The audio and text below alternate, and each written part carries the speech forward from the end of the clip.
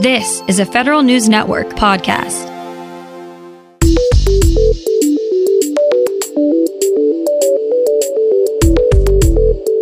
Coming up on today's Federal Newscast, more preparations are made for military bases and federal facilities in Hurricane Dorian's path. A longtime FOIA overseer is retiring from government. And it may be time for the government to make some unorthodox hires to fill cyber talent gaps.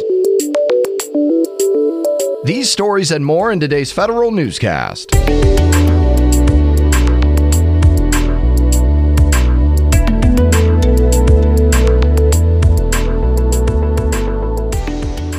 Welcome to today's episode of the Federal Newscast. I'm Eric White. The world's largest naval base is limiting its operations as Hurricane Dorian makes its way up the East Coast. Naval Station Norfolk is closed to all but mission-essential personnel as of yesterday evening. Norfolk and other bases in the Hampton Roads area of Virginia issued orders to start preparing for heavy rains and winds and implemented mandatory evacuations in some areas. The Office of Personnel Management is reminding agencies they have many flexibilities to offer to employees impacted by Hurricane Dorian. OPM urged agencies to make sure their employees have access to the necessary IT networks and systems so they can telework. Agencies can also grant weather and safety leave if they decide their employees can't safely travel to work. OPM also says it'll work with the Office of Management and Budget to decide whether it should set up an emergency leave transfer program. Employees can donate unused leave through this program to coworkers impacted by a major hurricane or event. A senior Freedom of Information Act policy official is stepping down after serving more than 30 years at the Justice Department. Melanie Ann Pastay, director of DOJ's Office of Information Policy, will retire on October 3rd.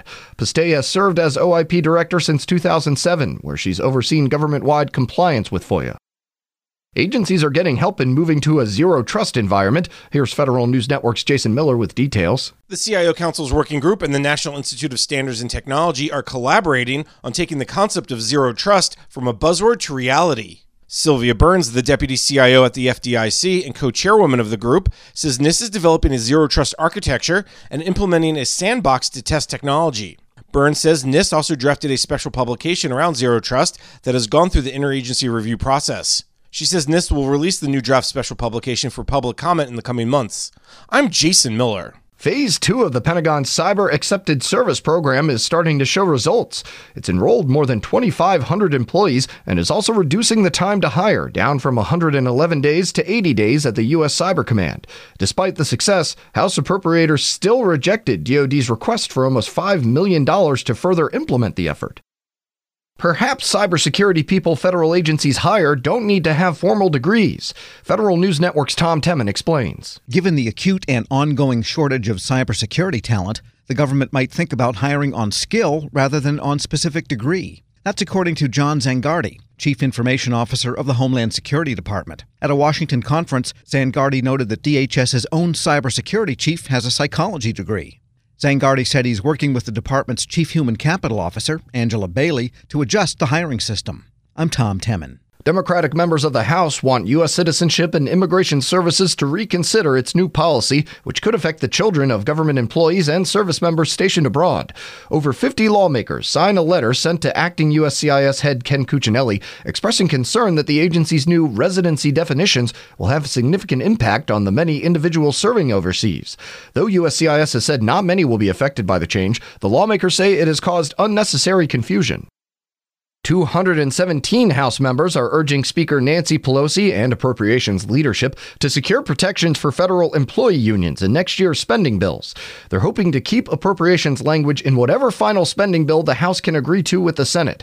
The House already passed provisions that would prohibit agencies from unilaterally enforcing a collective bargaining agreement that a federal employee union did not agree to.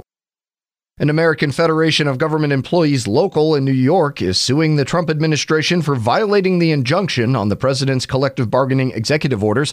AFGE says both the Social Security Administration and the Federal Service Impasses Panel proposed and then implemented changes based on the EOs to the union's contract. The Impasses Panel in June ruled in favor of SSA in cutting official time and prohibiting AFGE from using agency office space.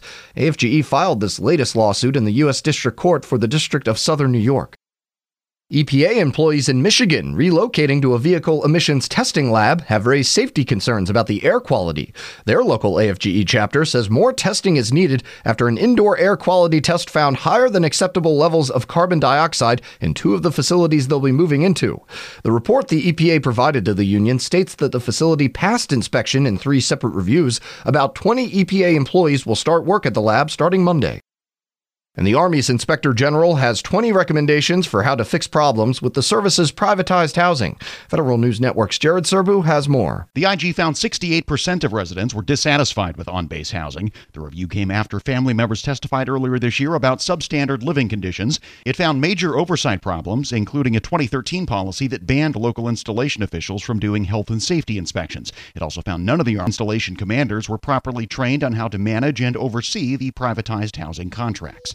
Jared Serbu, Federal News Network. Find more information about these stories at federalnewsnetwork.com. Search Federal Newscast. Subscribe to the Federal Newscast on iTunes or Podcast One, and follow us on Twitter. Our handle is @Federal Newscast. I'm Eric White.